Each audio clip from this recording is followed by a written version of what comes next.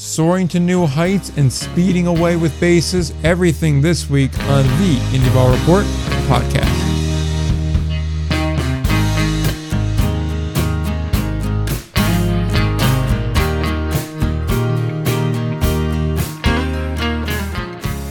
Back again, episode number 232 of the Indie Ball Report podcast, the only show that sounds like a zillion bucks on the track. Like, I was going to try and keep up with the whole theme of rhyme progressively, trying to escape the property from which I'm on, but at this point, there's nowhere else to go but actual escape. So, yeah, he's back again, by the way. At this point, he's basically, he is a co-host at this point, so I should really probably remove the guest tag from the show notes. Hey, put it on my LinkedIn, baby. I really hope you're not that desperate to fill out the LinkedIn, that this is what gets tossed on there, because I'm that desperate, but I'd hope you're not. How do you put watches a lot of baseball and cries a bunch on a LinkedIn? What's the fancy way to say that, do you think? Managing editor of and director of creative content. Comma, empath. Yeah. Under specialty skills, it's coping. Just not. The vibes are not good. Yeah. What are your time management skills like? Yes. In podcast form, not great. In podcast form, phone calls, like general work. I mean, like everything in this world, it's a work in progress. That's one way to sell that. Yeah. But in any case, we got stuff we could talk about this week. We have just like a couple of Picayune news things, an actual contract being purchased. We haven't had one of those in like 2 weeks.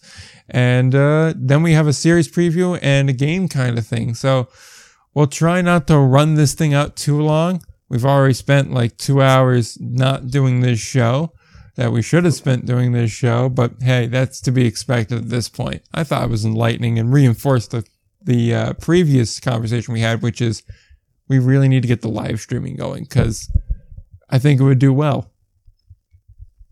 Or it wouldn't, but at least, it would be there. I would be like, that would mean our podcast is done for the night, and I would be, probably watching Pioneer League Baseball and probably texting you about it. So really just the same thing. So not like my time's that valuable, but still, the box would be checked at least. Exactly. At least we get some content out of it. And I'm about to go check the score to see exactly which game you tell me about, which is also going to give you a great bookmark for when we recorded this. Yeah. Like you tell me that, take a look at the billing score right now. It's basically a preseason NFL game. Lord. Yep. Glacier's much better. Wow. Yeah, Glacier showed up tonight. And you know what's funny? We started this phone call by me talking bad about Boise, and currently they're up on Missoula. Yeah, man. The disrespect to Boise did not make any sense. Yeah, Idaho Falls, who's down by 9. That's on brand. Even Great Falls too, but yeah, which yeah. Well, I don't know. The teams in that league can be confusing.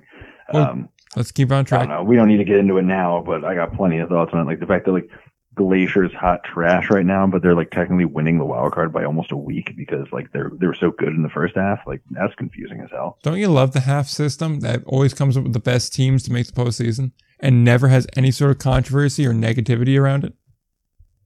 Yeah. Well, I don't know. No, I don't like it. I like. No, don't get me started on this right now. Don't do it. It's okay. Like, I just can't. I can't go into that right now. I can't. I'm not going to do it. I'm not going. Nope. All right. Well, then we'll move off the Pioneer League. Like this Great Falls situation. There we go. Great Falls. Now we're doing it. See what you did? Great Falls. Like they're in second in the division right now. Like they're playing pretty well. They're playing good ball. They're like 500. Okay, yeah. A few games behind Missoula because of course, but they're also like 75 games out of the wild card because it's the overall standings and it's a totally different team. Just like be one or the other. I hate it. I don't know. God.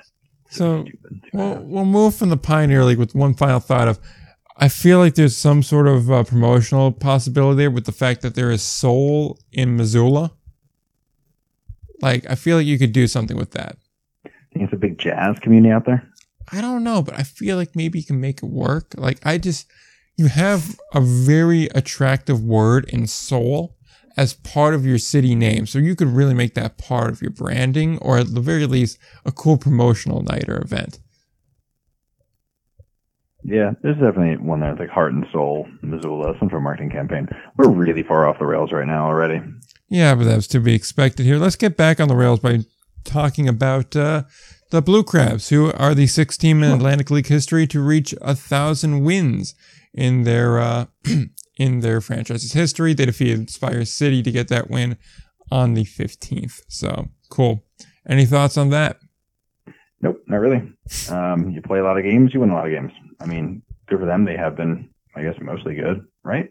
1,000 wins in 15 years. I mean, do the math on it, and, you know. And, yeah, math. Let's put it like this. Under Cleburne, they've been very good. Or Clyburn. Sorry, under Clyburne, they've been yeah. Okay, you're right. Sorry, it got me thinking about Cleburne. Yeah, no, I will definitely agree with that. There's definitely sort of chapters of their history, I guess would be the way to say it. But I'm just looking, I'm stalking them in the record book. But, yeah, I wonder what their overall record is. I can find that. You can continue on. I'll interject when it's completely irrelevant because that's what I do. Yep. Also, here we go. Yep. They entered the season 950 and 947. Okay. So,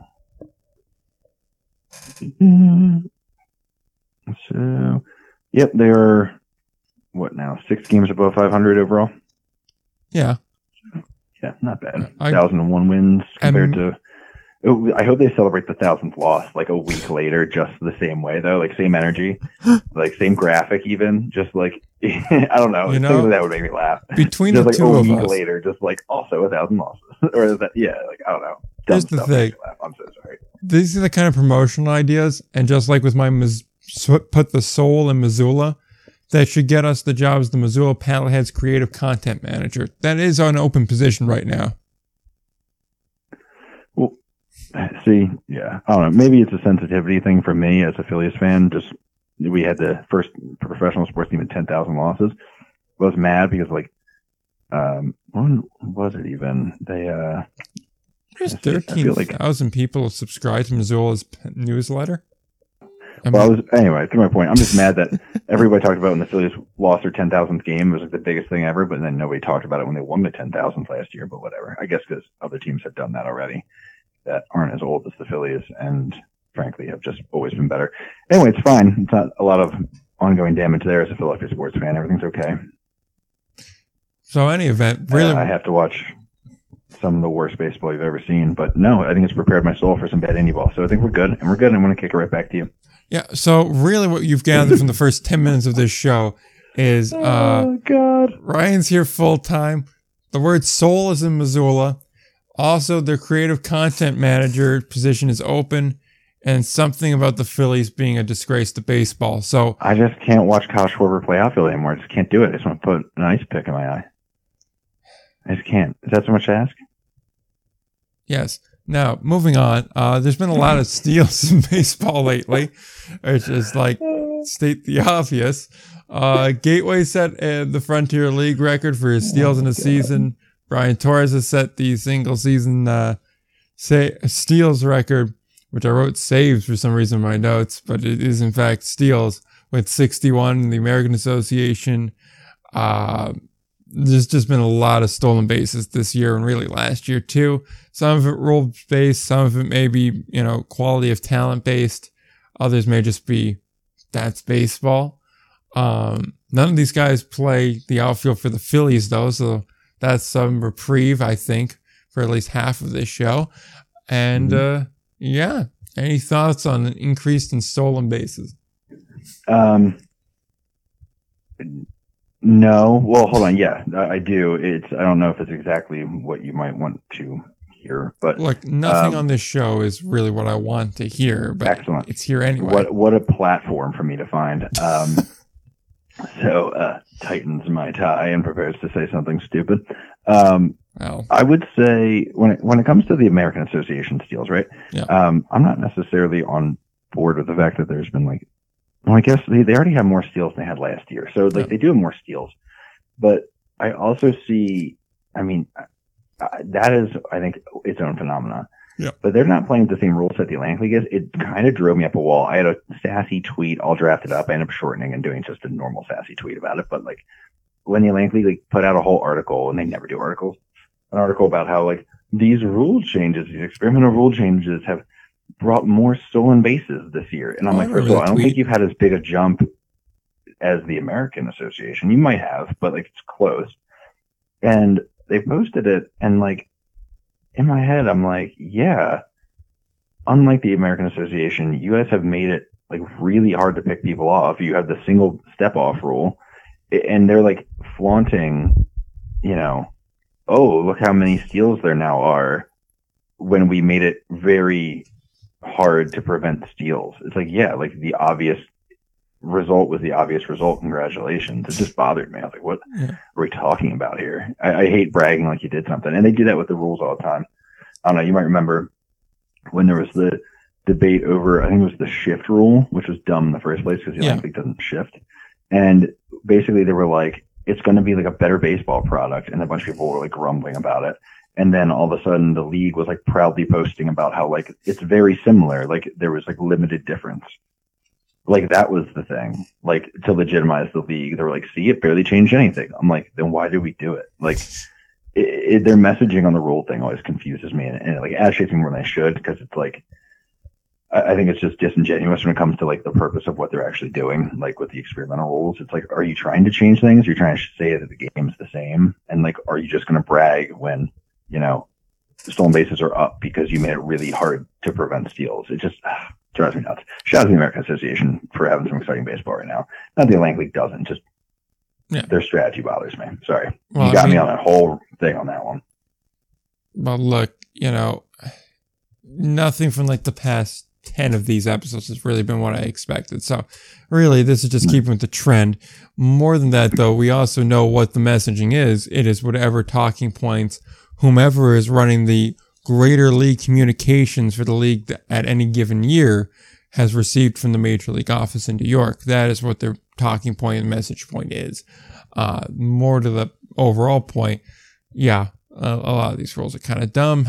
And it is kind of funny that they're bragging about the rule not being as effective as just doing nothing, which is kind of funny when you really look at it all. But it just... a lot of stolen bases. I just found it kind of odd that like all of this hit at like kind of a similar time, and quietly Jarius Richards also has like 60 stolen bases, and he's like 11 off of the Frontier League single season record. Yeah, man. And I wonder too, I mean, if we're actually talking about the trends, I mean, steals are, I think, creeping back in the consciousness as a weapon. What's up? I wonder if pitcher talent's part of it too, because like we know pitching's always been tough, but like post-pandemic it's been real tough. And so if you have a bunch of younger pitchers versus guys that have, you know, been around pro ball for a minute and still have the wheels, like you have a guy that knows how to steal bases on a professional level versus a dude that's just starting his professional career on the mound. If you don't have a really solid catcher backing you up there, which even if you do, that doesn't always matter, it's a lot easier to get a bigger jump and get down there. Especially if you know, like, okay, this catcher's not that great of a fielder. He's not bad, but he's not great either. I could go ahead and I could steal. And like in this particular case, there's a lot of 4 steal games, 3 steal games. You're not doing that unless there's a weak pitching staff and a weak catcher behind the plate. Yeah, like you're not even worried. Like they can know you're going to go and you're going. Yeah, that's definitely something. I think it's I have like a bunch of different possibilities, and it's probably a mix of all of them. I do think guys. So like at the youngest levels I've seen baseball recently, like now I'm talking like little league and like or middle school ish. Like I don't know, and it could be just me misremembering, but it does feel like they're more aggressive on the base paths than I remember it being, and like more just like, steal some bags type of vibe. And I don't know where that's coming from, but maybe we're starting to see some of that impact. The other thought would be, I think we're getting maybe some more fast guys down here where, contact and like being able to beat out a ball on the ground, all that has been, emphasized in the past, and now power is being emphasized. Like if you're going to let a guy go from your system and it's one guy who has struggles like occasionally with contact and doesn't have much pop, but he's fast and he can make something happen on the bases. Or a guy with some pop. Usually teams seem to be fading toward guys with some pop these days. Yeah. So maybe with just more fast guys ending up in any ball. I think there's not talked about too much, but I think there is a catching shortage. I mean, you very rarely see a guy get dropped from indie ball catching and not immediately get scooped again. And then the other thing, pitching. I think the pickoff is definitely a lost art. I mean, that's been talked for years.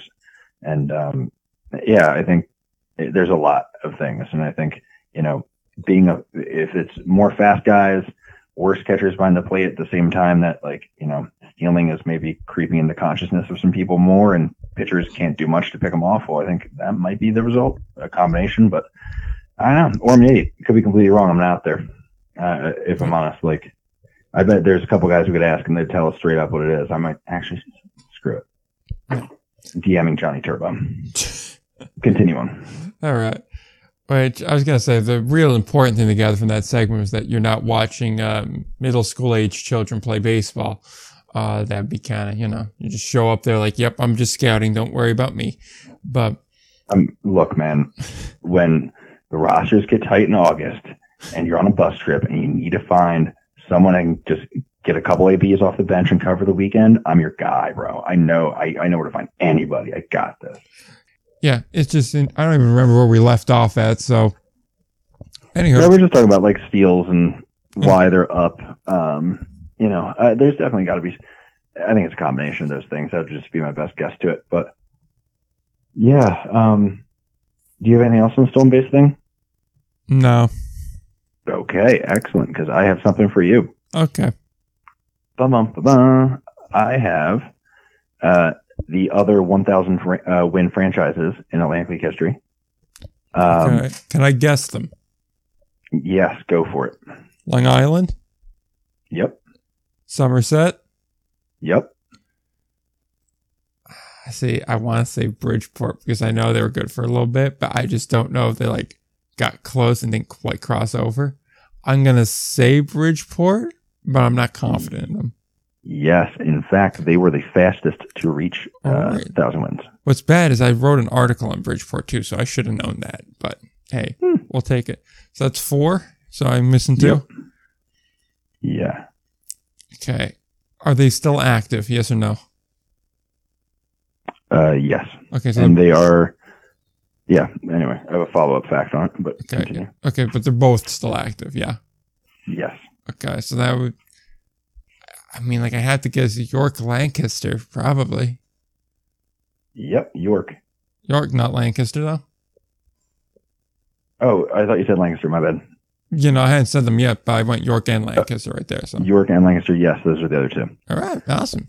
So here's the weird one I'm noticing while I'm looking is the teams that they've done it against, won the 1,000th game. Yeah. They're all until Spire City ruined it, they're all in that 1,000 win circle.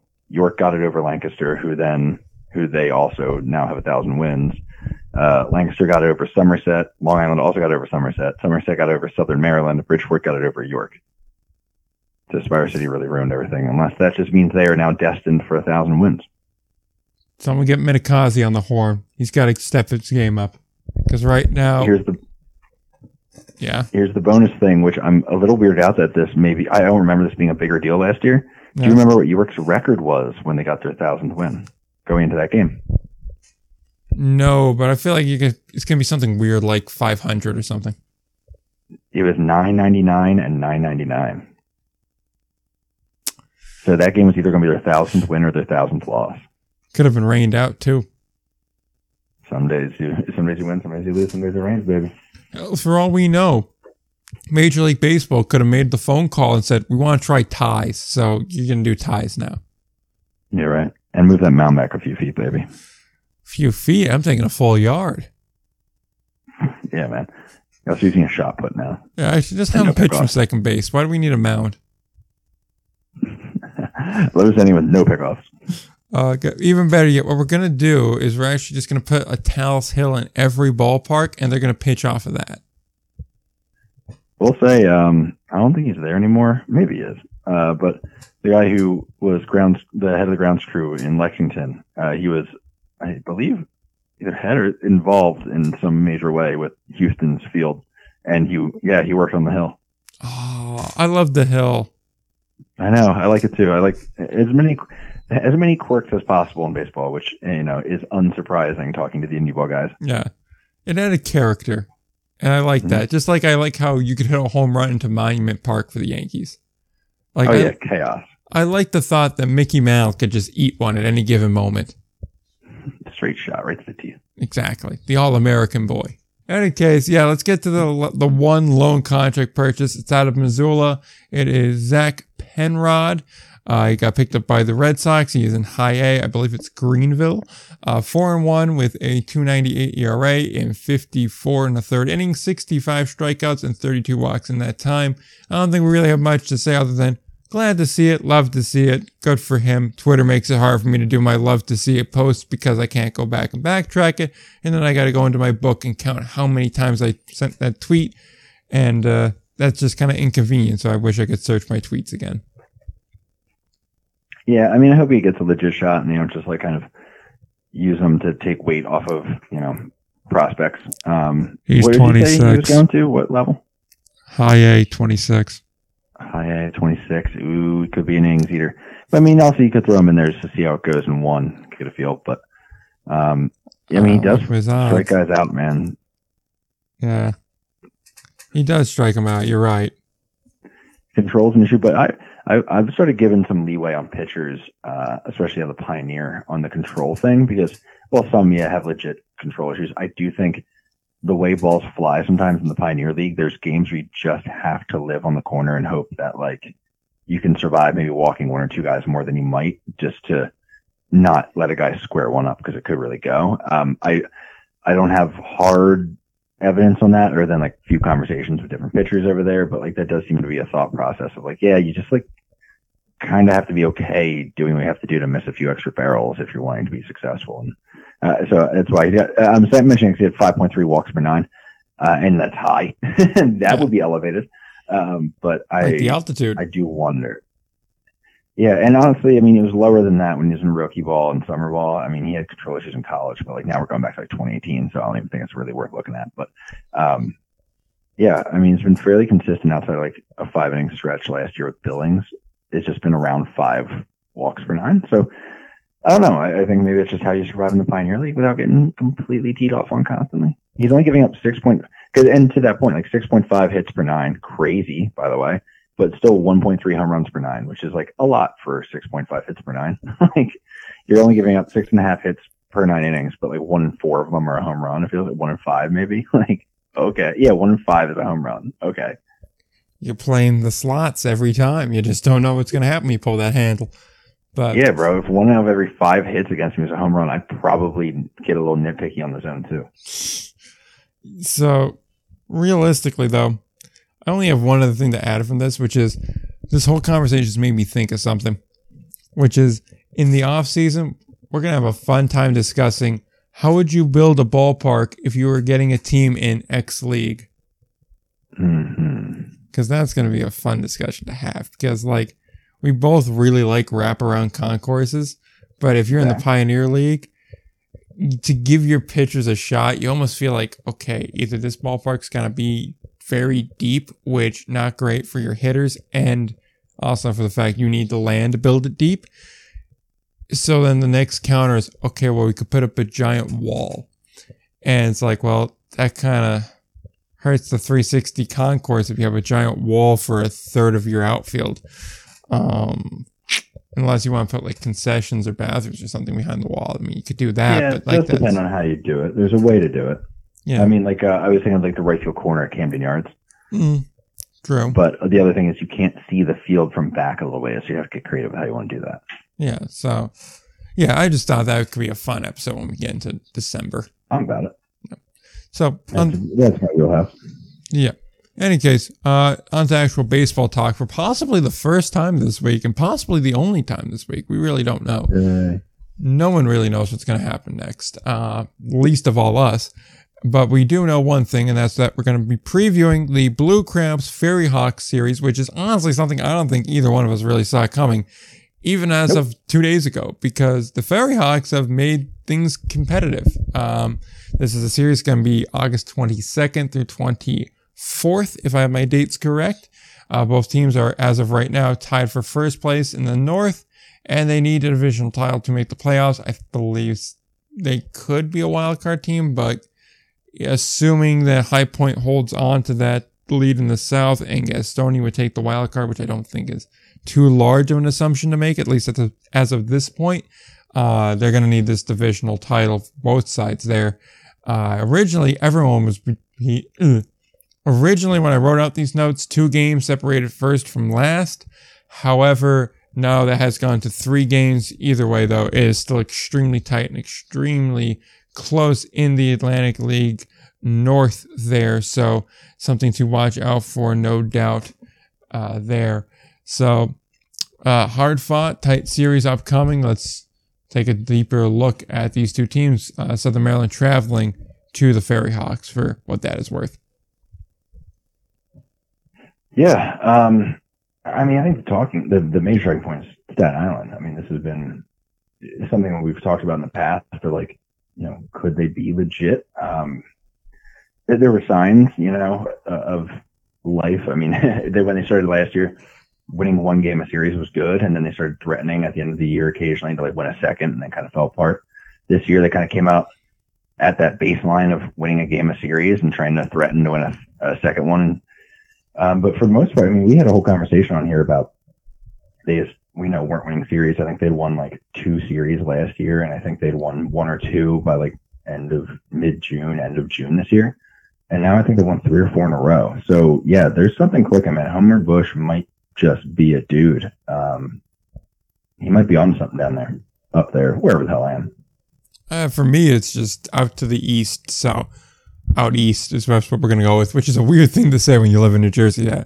If you go out east, yeah, because really east is the ocean and then Europe. So, but yeah, no, I think that's partially the case too. I think overall it's a team that took a little bit of time to get its footing. I know I've been saying, like, for the past month or so, I don't think they're going to do anything this year, but next year I really look for them to, you know, be a possible playoff team. It looks like they kind of bumped up that timeline. I mean, they're a team that's 10-5 in August so far, which, you know, all things considered would be a fairly good record. Statistically, they're not overwhelming really in any area. I mean, they're a pretty poor pitching team when you get down to it, an ERA of nearly 6 on the year. Now, grant you, you know, that includes the first and second half to this point. And I mean, the whip is pretty bad too, but they're winning games. And the thing is, and you pointed out before we hopped on and actually started recording, is they're beating good teams. That's the thing. They're not kicking the crap out of like Lexington, Charleston, and teams like that. They're beating up High Point. They're taking on York and handling them. They swept Southern Maryland earlier this month too, actually. So, you know, overall, they're beating quality opponents, which, you know, is a hallmark of a good team. I mean, they're got the longest, tied for the longest winning streak in the Atlantic League at the moment. So I hesitate to call them legitimate, but like they're a solid team, no doubt about that. It's definitely a surprise team too. Yeah. Yeah, as he said, they haven't been beating good teams. I mean, they just took 3 out of 4, including 3 in a row from Charleston, which that's less impressive. But before that, they swept Southern Maryland in 3. They took 2 out of 3 to High Point. They took 2 out of 3 from Lancaster. They then dropped 2 out of 3 to York. But yeah, and then before that, they took 2 out of 3 against Lancaster again. That's pretty damn impressive. So, there's definitely something to it. And it used to, again, be like, I always look for a team that beats the teams they should beat. And then anything else is a bonus. And I think they're at that point where they're consistently beating teams they need to. I mean, they've, I think they've cleaned up on Lexington pretty well this year. Yeah. I'm just checking through their schedule. But yeah, I mean, you did note that like their stats don't really stand out. But also, I mean, the beginning of the year was not pretty, right? I mean, let's be honest. So they've won 1 through 5, 6, 7, 8, 9, 10, 11 out of 14, right? But then even if we take that out, what's their record? It's 30-42 before that. So yeah, I mean, yeah, you're including a lot of time where they did suck pretty bad. But this does, I mean, it's easy. I guess it sounds cliche, but it does seem like a new team in many ways. Like it's probably one of those things where they've just been adding pieces and kind of fine tuning some things, getting the mix they want, and maybe part of it's Homer Bush kind of getting his vibe too of how things are going to go and how he likes to run that clubhouse. But I don't know, man. They've definitely got something cooking right now. I'm just looking. Yeah, they're kind of delivering in many ways. Which also goes back to what we said earlier about the half system here. While there's many things to dislike about it, I mean, no denying at least this, that it's certainly helping Staten Island now, which I hate to go quiet on you for a minute here, but I'm looking at the transaction list, and I see Andre Scrub is back with Southern Maryland now. And yeah, there you go. Did you see who got activated for Staten Island? No. Brandon Pugh got activated. Ah, okay. Yeah. Also, Ryan Hogg got placed on the reserve list for Southern Maryland, too. So interesting. Yeah. I'll resist the mention of Brandon Phillips getting signed by New Jersey, by the way. Yeah, I'm just assuming that's because he has a bobblehead night there coming up. I can neither confirm or deny. It's very likely because they wanted him on the eligible for the playoff roster. That would help too. Yeah. Hey man, his softball team just won the championship, so he's got the mojo going. He's like, damn, I could get another one of these. Nothing says a resume. PJ. That's what he needs to top off a Hall of Fame career as a Frontier League championship. Yo, he's eligible next year, man. He's still got time to get that resume cooking. You got to make sure he gets that 5% stay on the ballot. I think he'll get the 5%. I don't think that's a problem. Yeah, man. It's going to be interesting. Him and Chase, I think it actually hurts him having Chase on there. Well, see, I don't think you could possibly vote for that ne'er-do-well. For the record. Yeah. Over the last 14 games, Staten Island has allowed just 60 runs. So that's about 4 a game. Pretty good. Yeah, I mean, honestly, it's not terrible. I mean, you can win games like that. That's not a problem. For sure. I mean, yeah, they had one game where they kind of got lit up, gave up 9 to High Point. Well, if that's High Point. But then they backed up with a 14-4 win and a 13-3 win. So, after it. They had a couple shutouts in the streak. Yeah. Yeah. All right, well, interesting. Very interesting here. Southern Maryland perspective here. Any deeper thought on that, or? I think that team, like you mentioned, is starting to come back together a little bit. Yeah, I mean, they are who they are. It sounds dumb, but they are very much the prototypical Southern Maryland team again, which is kind of funny that they end up that way, despite new faces, far more roster churn this season than we've seen in past years. But we keep ending up with kind of the same result here, middle of the pack, below average offensively, but they still got some pitchers just finding dudes who get it done. It's kind of wild. I mean, yeah, I'm just looking at the guys who've been getting it done, and it's just it's the same vibe as always.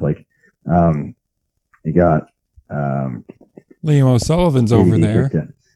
Hobson, and he's hitting not nearly as well as they need, but he seems like he keeps getting random hits when they need it. And you're okay, sure. Yeah, Braxton Lee. Braxton Lee is a great ad, man. Boy, he done great. Khalil Lee, too, for that matter. Khalil. I love the 2 Lees. Chaos. Let's go. One being the guy that's been there for a while that you just called a great ad. The other one being the new one that got released from the Mets. Well, I was just thinking because how Braxton Lee, since last year, I feel every time I look at a box score, he's got a hit. Fair. Is that a reason why he got made a player coach, so they could pay him a little bit more, so that way he would stay? Maybe. I don't know. Yeah, it was a little... I didn't even do some follow-up on that one. I meant to, but...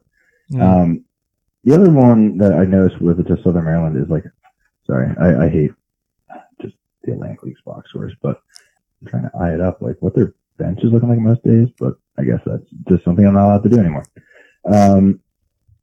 In conclusion, I mean, it's Southern Maryland to the T. The back end of their lineup has holes in it. Honestly, the 1 through 5 is good. That's kind of how they've found ways to operate. But where Southern Maryland does that thing where they get close to the playoffs or they get in the playoffs and they have trouble, and it's because they go against in big games where every at bat counts and they don't have as much of a complete lineup out there getting it done. I feel like they are in danger of that again. I mean, to be real, yeah, their offense still is not doing anything that special. So, yeah, they just got down. I mean, easier for me to say also they scored 12 runs tonight, but that was on Spire City, so it's tough to tell. But yeah, I don't know. Southern Maryland always makes me a little bit confused because you want to be like Southern Maryland, like they're so close all the time. Like I want to go for it, but then they have so many things that don't inspire confidence. But then they keep winning, so I don't know. I mean, for me, they're just a regular season kind of team. They get by, but then when it starts to get to the point where you can't afford to make mistakes in, half the games, and then it's like, okay, now we're starting to see the real team.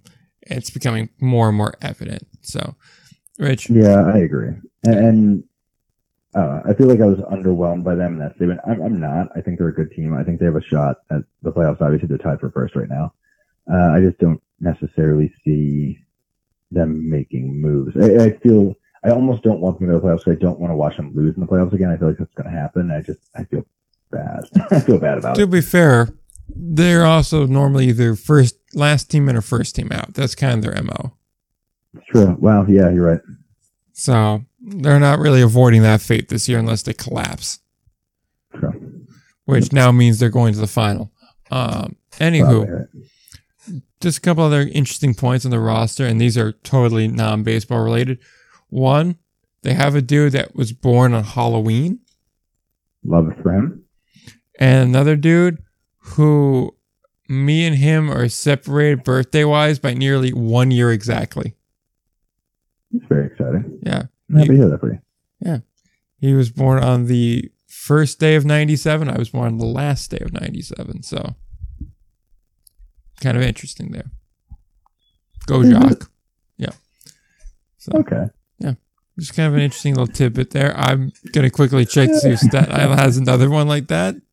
I don't really have any baseball kind of anything to add here. See, the problem is being behind that Flow Sports paywall really hurts my ability to be able to judge the actual baseball being played. I mean, it's not going to stop me, though. Christ knows it won't stop me. Yeah, well, I'll say this for them too, like because that was a reminder that I am the one who's seen more of their games, so I should talk more. But I would say too, they got a weird. It's not the same. Like you remember, like you typically fear that bullpen, and their bullpen is handling well. But I still like it. They got Jim Fuller, who's had weird moments throughout this year, where he's just gotten murked. But then, tonight, struck out the side, and he has those outings.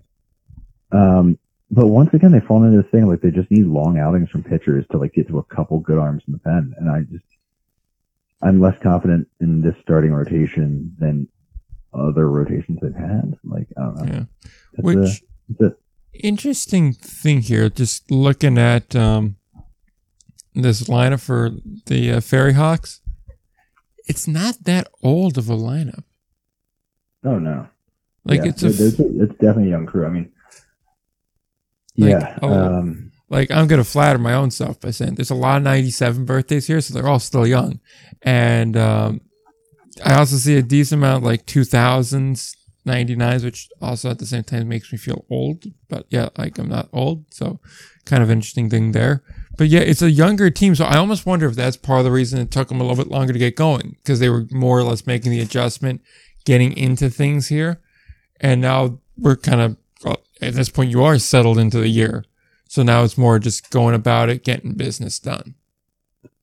So I will say too.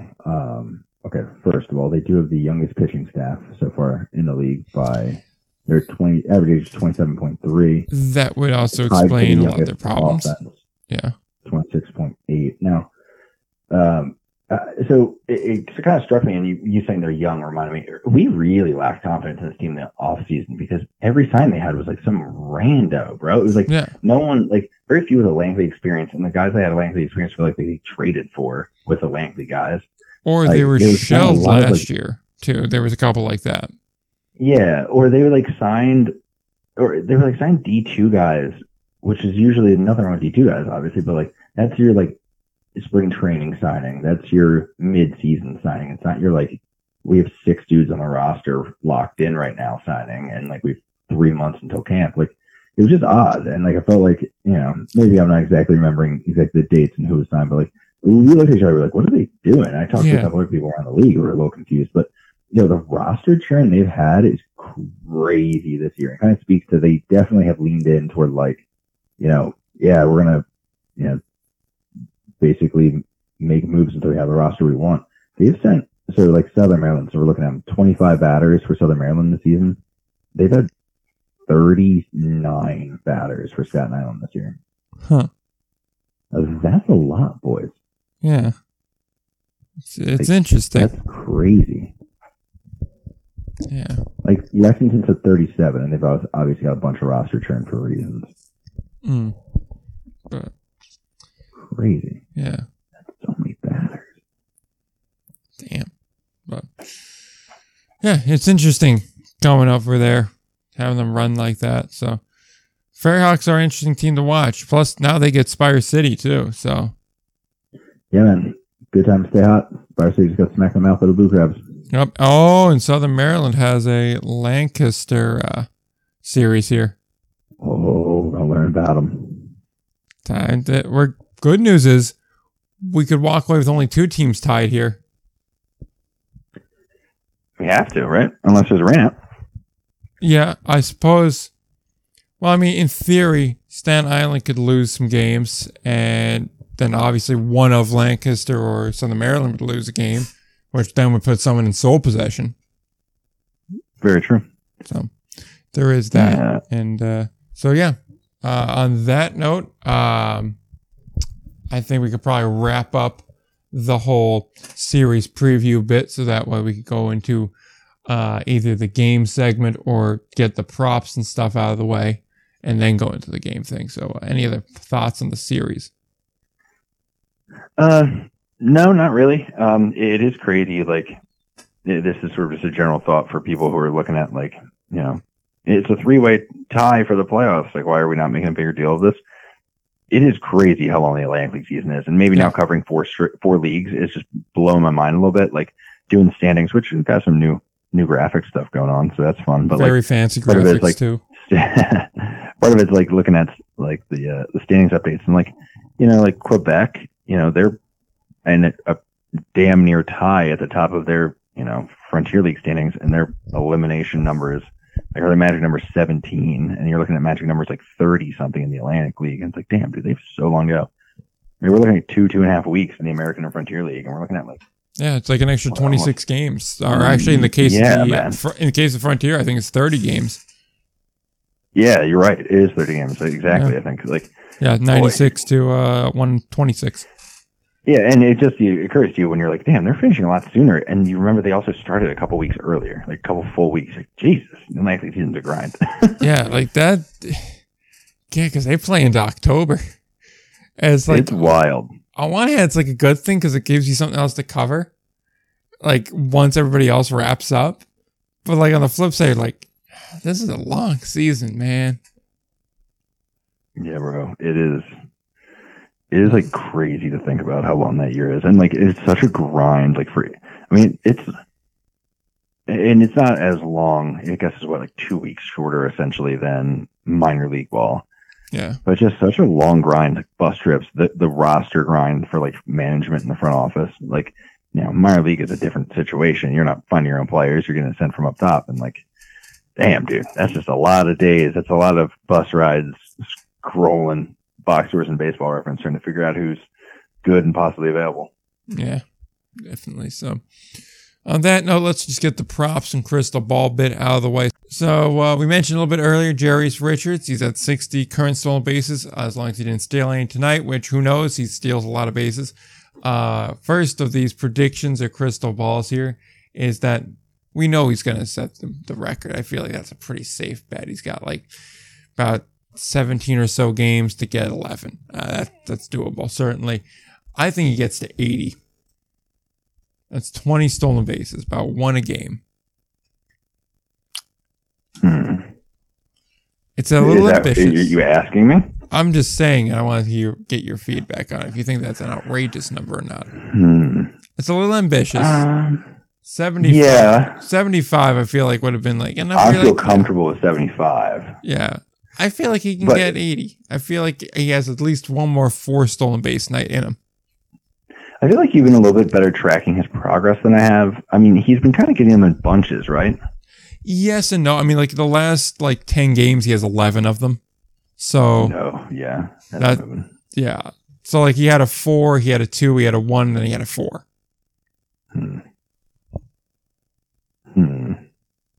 Now, occasionally go a night without stealing one. He may even go like a series without a stolen base, but then he answers it back by having like 5 the next series. So it's like, okay.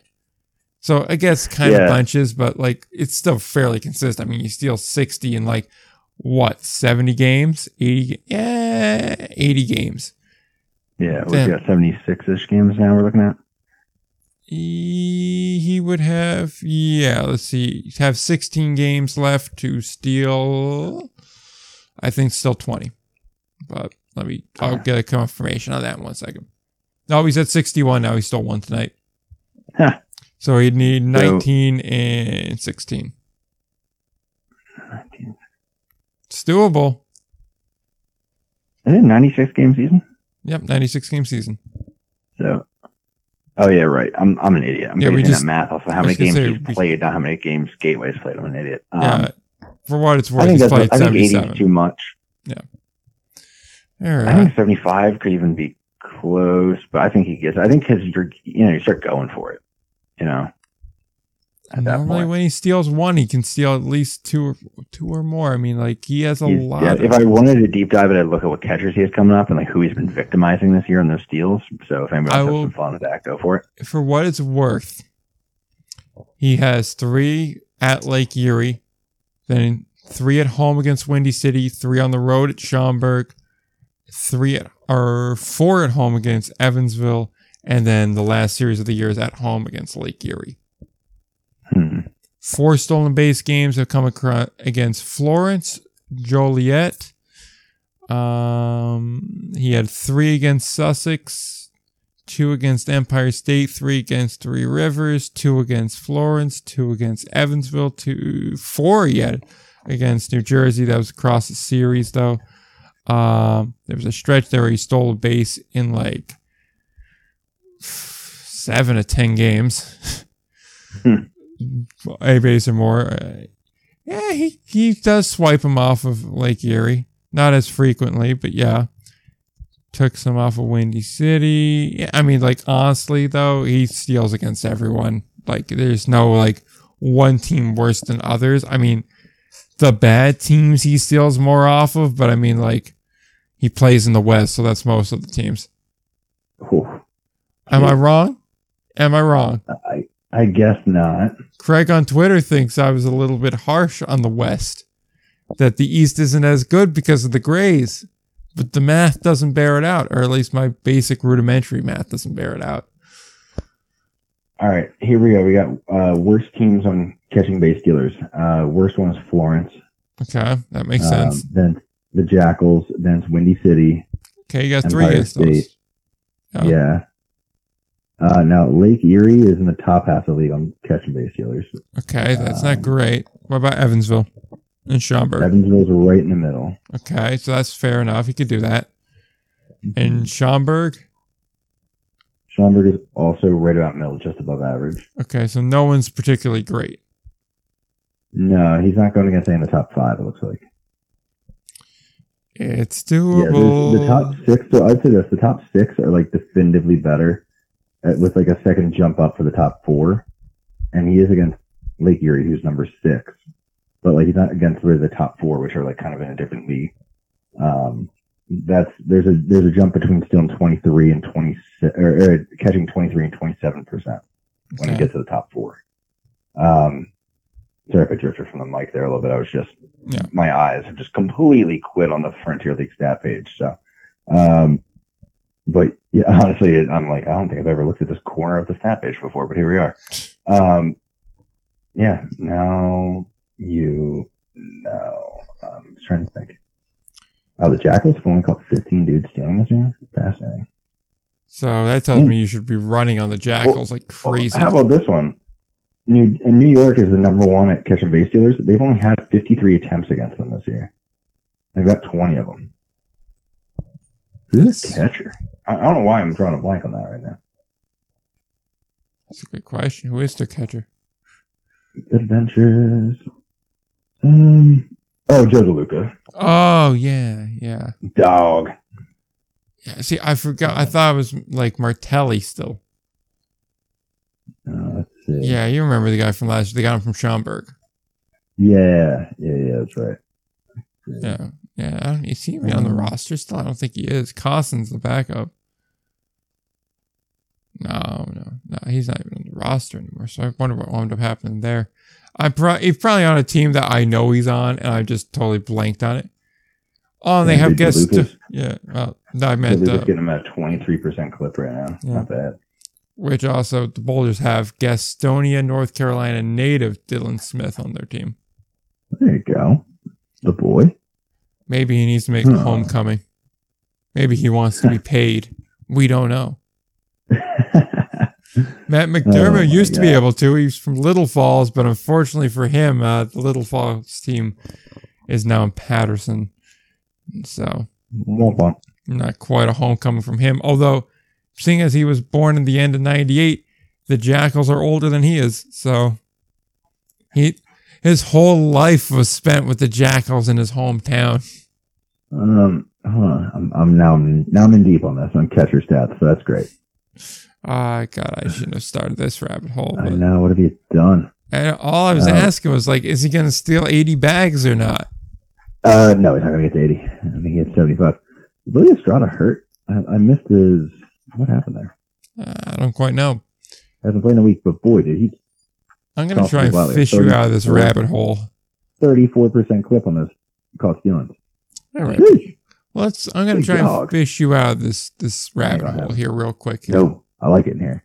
That's tough. I'm going to smoke you out. Either I'm going to put a hose down the rabbit hole here, and we're going to flood you out one way or the other. I hate it. Back to the basement. Starting again. Yeah, you're right back where you started. You're back into the insulation in the walls. Like the squirrels. Any case, second. Candy. Yeah, that's actually funny because we have a team that looks like they eat insulation because the next one up is that the Grays get 20 wins on the year. They're currently at 16. Well, now I think 17 because I think it's 16 or 17. I'm not sure what counted the Boulder win from earlier today in that. 16. Yep, they did include it. So, but they are 3-7 in their last 10. They're kind of hot. Boys are hot. Don't let the Grays get hot. 16 to play. They're going to have to win 1-4 down the stretch here. Who do they got on the schedule? If they win out, they could have been a wild card team in the West. Oh my God. That's insanity. My West slander will never end. Even though mathematically it's the case. Sussex, New Jersey, Ottawa, New York, New Jersey. Ooh, right. They New Jersey, ping pong all around. Can I just point out, from August 11th straight through August 24th, just New York, New Jersey. And like realistically, just New Jersey. Like, no, that's basically a homestand for them. And they did them dirty because then they got to go to Ottawa for 3. And then they come right back down to play New Jersey and Sussex County to end the year. And they're all at Skylands. The last 5 are all at Skylands. Just have them go to Ottawa to end the year. Because like after like late July, they only played in division. Yeah. Essentially, yeah, you're just describing how their entire schedule is, which is just New Jersey, basically, and then, like, Canada. Yeah, but, like, I'm just saying, like, here's the thing. Like, at least throughout the year, it's like, okay, you know, they got to bounce around a lot. That's part of it. At least reward these guys with, like, okay, guys, to end the year, you're really not doing any road trips. You're getting an extended stay America for, like, 3 weeks and then going to Ottawa to end the year before we dismiss you. Like, at least do them that solid. Don't drop them with, like, yeah, after a Thursday night 7 o'clock game, you're going to go up to Ottawa for a 6:30 start.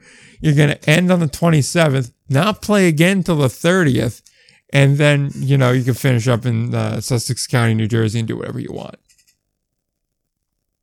That's a tough drive, 7 hours. Yeah, that's what I'm saying. Like, they did them dirty. Just have them end up there in Ottawa. To the point, though, I would say I do think they get to 20. Yeah, I think they got 4 wins on this roster. I'm not impressed by Ottawa. They just beat up Sussex. I think they can get 2 or 3 from those 6. I think they get 2 from those 6. Then looking for 2. Damn. But New Jersey kills them. I don't know. Yeah, but here's the thing. If New Jersey kills them. What happens is, how soon does New Jersey clinch, and do they have a shot at winning the division? That's it. And it's only 2 games. Both of them at Skylands, too, Boulders so that changes aren't things. Impressive right now, in my opinion. In fairness, one from there. We are not 12 hours removed from seeing the Boulders lose to this team. Yeah, I'm also like, it lose 2 out of 3 to them, by the way. Noteworthy. I mean, I'm sorry, they lost. I was looking, I forgot I switched from the Boulder schedule just now to the Empire State schedule. So yeah, so they, although the run differential in that series was only -3 for the Grays, so it wasn't like this crazy thing. I think they take 1 from the Boulders. I think they take 1 against every team they play, and I think they get to 20. So what I said. Okay, I can see it. Honestly, I can see him winning that Sussex series. Yeah, I think what may happen is, I think I may get to witness something rarer than the no-hitter I saw last year at Skylands, which is I may watch in person the Grays win twice. It's actually pretty cool. It's pretty funny. Yeah. Wouldn't that be something if we wound up, because we're doing that September 3rd thing, if we saw this, right, I'm in. Then turned around, went up to Rockland, and we're just like, whatever happens here is just not going to beat what we just saw. The worst case scenario, honestly, is if it goes to like the sudden death. That's like, okay, well, I kind of want to see this in person because I haven't seen this yet. But like at the same time, it's like, I kind of want to go up to the game that matters. Yeah, right. I'm actually looking forward to that. Anyway, yeah. To the point. Yeah, we got to plan that too. But do you think they get there? I'm feeling optimistic. Okay, yeah, that one I felt like it was doable. And then last crystal ball here. Someone's in sole position of first in the Atlantic League's North Division at the end of the week. Yeah, I think so. Yeah, I think it's doable. I think there's the potential for like 2 different teams here to really shoot up and take it. So there. Now to the props. Yeah. So these are both more long-term ones than, than immediate answers. So it's going to take a little bit to get an answer on it, okay? But they're both good. And I debated on holding on to them for like another week or 2 because this would be probably more fitting for next week or the week after. But hey, I'm shooting them now. First one. The American Association MVP will have 26.5 home runs on the season. The American Association MVP will have 26.5. Current leader is Max Murphy. I believe he has 25. Oh, man. Yes, Murphy has 25. Hill Alexander has 22, as does Jose Sermo. And then Josh Altman at 21, Nick Anderson at 20, Herman at 19, and Jabari Henry at 18. What was the number again? 26.5? 26.5, yes. Okay. For what it's worth, Brian Torres leads the league in batting average at 365. In second would be Herman at 361. Herman also leads the league in RBIs at 78. However, there is Max Murphy at 77. So. I could see them giving it to Max Murphy. I'm also trying to do a little like mind reading on like who they're going to go for as the MVP. See, I think they like the injury comeback thing. Back-to-back years for Murphy at that point. Then they like promoting him on socials. That's kind of another thought I have. Yeah, true. Go from one back-to-back to another back-to-back to go Adam Brett Walker 2 years in a row to Max Murphy 2 years in a row. That being said, Max Murphy's team is pretty terrible. What? Winnipeg's not. Yeah, you're right. Yeah. Hey, man. When you're right, you're right. I don't really try to make it sound nice. I just go right for it. to my own Might as well. detriment, but hey. Shoot, man. I don't know. I'm leaning toward yes, simply because I have talked myself into them going Max Murphy. Yeah. I mean, I could see that. Here's the thing. Like, Herman also has a case, though. Yes. Yeah, I agree. And I don't think he's going to get there. So, like, to the number. Yeah. Because I don't know. He ain't going to hit 7. Well, actually, he'd have to hit 8 home. Yeah, 8 homers he'd have to hit to be over. So, see, what's hard is I think it is going to wind up being Max Murphy again. And there's no real runaway here. It's just like, yeah, you like everything. You're like, yeah, Max. And he leads in the categories people care about. And like at first it can be like, but Gregory Vasquez is having a good year on the mound. But I was like, if Matt Hall didn't win it with like a sub 2 ERA, then like Vasquez ain't winning with a 2.7. So, and like they promote Solomon Bates a lot, but his ERA is way too high. He could possibly be a pitcher of the year guy, even with a 3.6 ERA. But hey, regardless, I think I'm going to take the over on it just because they really value home runs. And I think there's enough there where like I see Sermo kind of creeping up on there. I see Altman up on the RBIs too. And I think if they just improve their batting average a little bit, they could be contenders too. And obviously Max Murphy's there as well. So yeah, I'll go with the over. Yeah. Depending on your definition of like qualified hitter, I think he was like Max was like 5th or 6th in OPS last year for qualified hitters. Okay. If that is, I'm trying to like basically see like, are they leaning more like OPS or are they more home runs? I'm trying to say they're going over as well. I agree. They've got the track record for it, so that's what I'm going to go with. Oh. All right, and then the last one here, Pioneer League. The longest winning streak this weekend. So next time we record, being end of the week, will be 7.5. Now, this of course was before Missoula was fighting for their life here, and Missoula held on to win. So they are at 6. Wow, really? Yeah, God, they're so good. Yeah, they pulled it out. Michael Schlatnos and Rollerball Club. My God. Jesus. Oh my God. Okay, so Missoula pulled it out 6-5, whatever. There. Take a look at the other 2 scores. Good never. Whoo! Oh my Lord, dude. Pioneer League on a Pioneer League. 22-5 and 24. Billings Glacier, respectively. Walk off in the 9th, it looks like, from Missoula. Whoo! Dang, who got that done? That would be the Bonville home run, right field. Yeah. Solo shot, win it. Yep, that'll do. Dang. This seems so hard to beat, man. You have to like really bring it every inning. It seems frustrating as hell. Wait a minute. Hold the phone. Hold on. I gotta get a little more information on this thing. That was a pinch hit walk off, by the way. Oh my God. I'm trying to see, was this like the first pitch? First pitch, pinch hitter, swinging.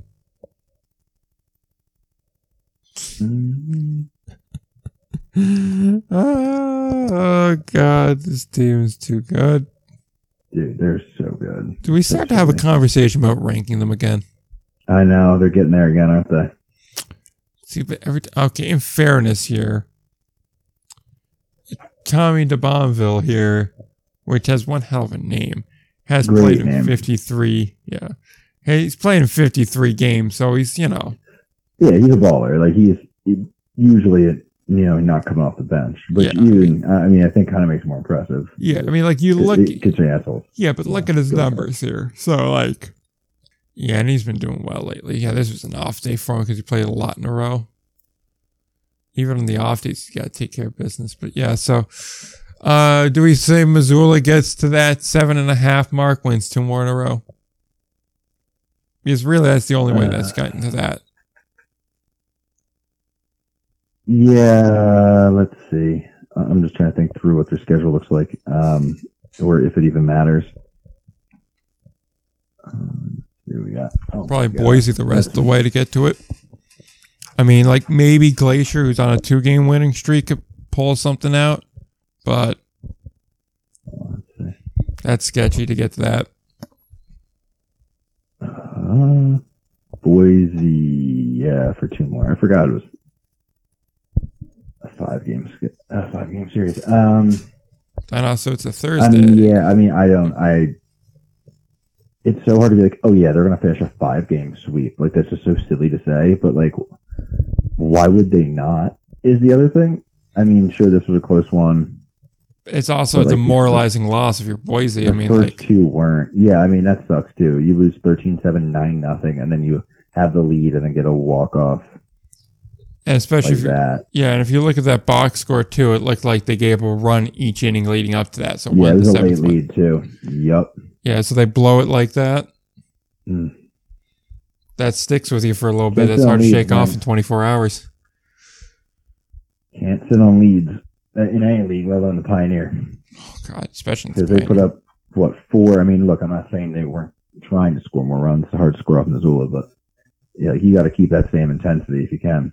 Yeah, I wouldn't overthink this. Take the over to get to 8. Yeah, I'm taking the over.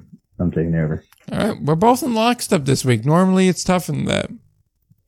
See, what I should have done is I should have said that Missoula gets to 8 wins or something like that, or predicted an MVP and went more clickbaity, and then swung that stolen base one around to be like 73.5.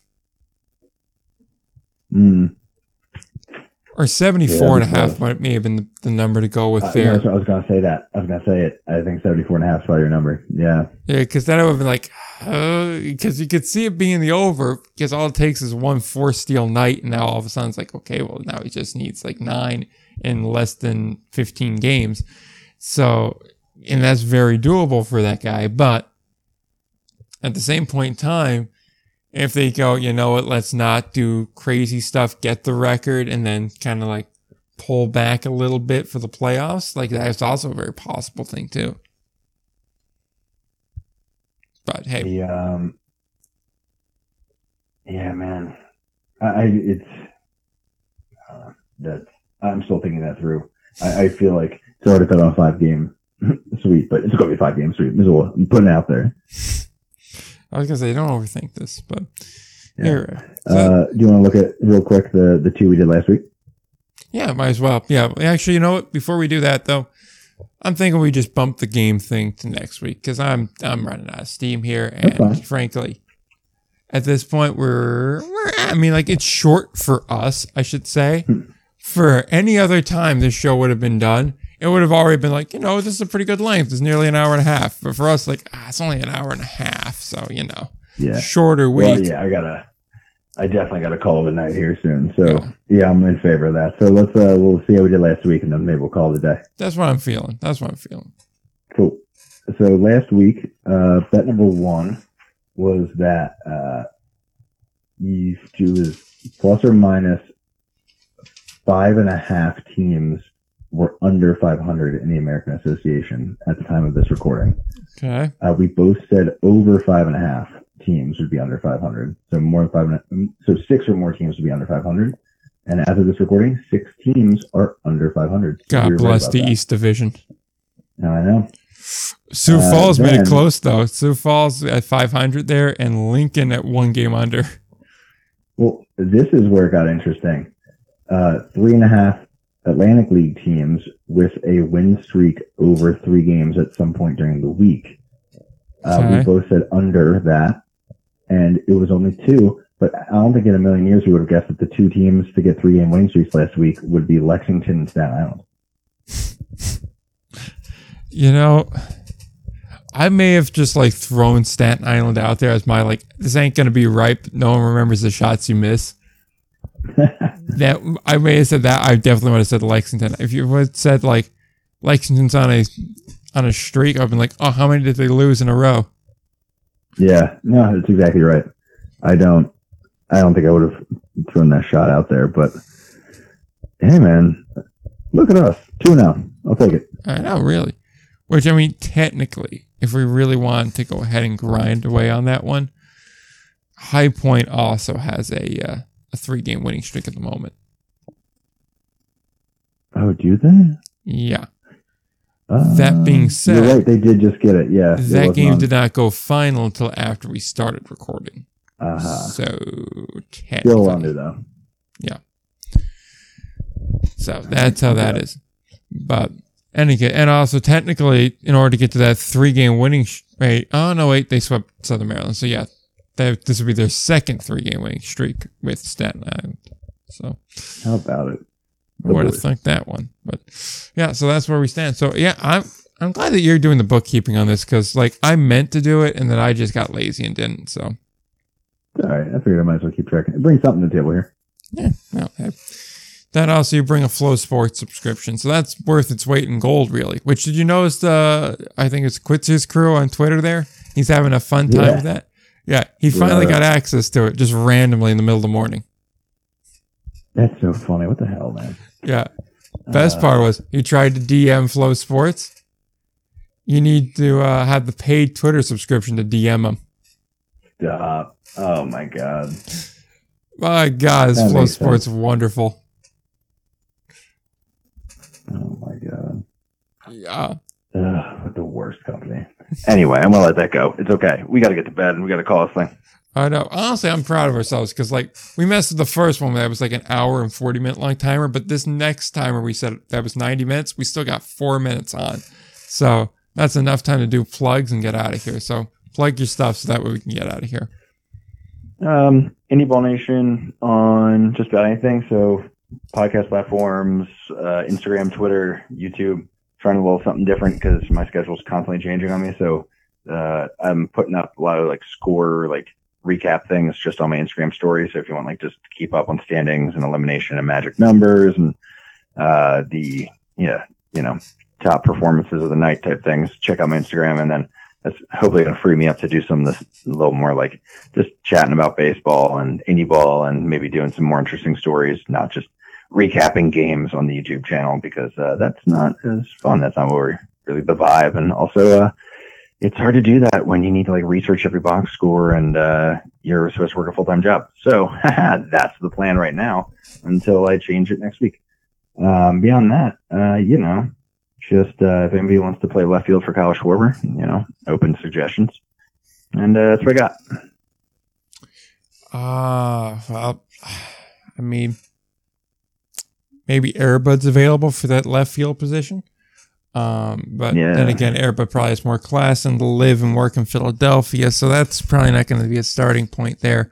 No, he's a union dog. He'll fit in. He's a union dog? He knows. He knows what's up. Are the animal actors even unionized? Yeah, I'm sure. And also, I mean, he was in with the in his soccer career, he was with she. Pup was in with the U.S. women's national team at one point and helped them win a penalty shootout against, I think it was Sweden. So I could have used him this year. He really, is in on the wage disparity thing. So, could have used a lot, maybe, Gonna have like a new coach though, or something. Yeah, no, that guy did a bang up job. I mean, like, I feel like the second they lost, he was like, "Oh well, I'm gonna have to go ahead and resign now." He's like, "Well, thank God, not in one of those countries that'll kill you." He thinks. Take our women's soccer super seriously here. I mean, if we're being honest with ourselves here, we probably care more about the women's team than the men's team because the women's team has expectations. The men's team is like, you made the elimination stage. Proud of you. Yeah, I can't care about soccer. Can't do it. I tried. Yeah, I tried too. It's just like, the thing is too, like, I don't care about USA soccer. Yeah, I can get into like some of the fun stories of like weird European stuff, but like, man, the goals are quarter mile wide. Yeah. You can call it like it's a beautiful game or whatever, but ain't none of you can hit a quarter mile wide goal, and I don't respect it. So that's a tough scene. I do like walking. Well, it takes you to be so fit. Shut up. Run cross country. It's getting dark. It's late. It's getting real moody over here. Oh my God. When we eventually get these Indie Ball After Dark live streams up and running, it's going to get bad quick.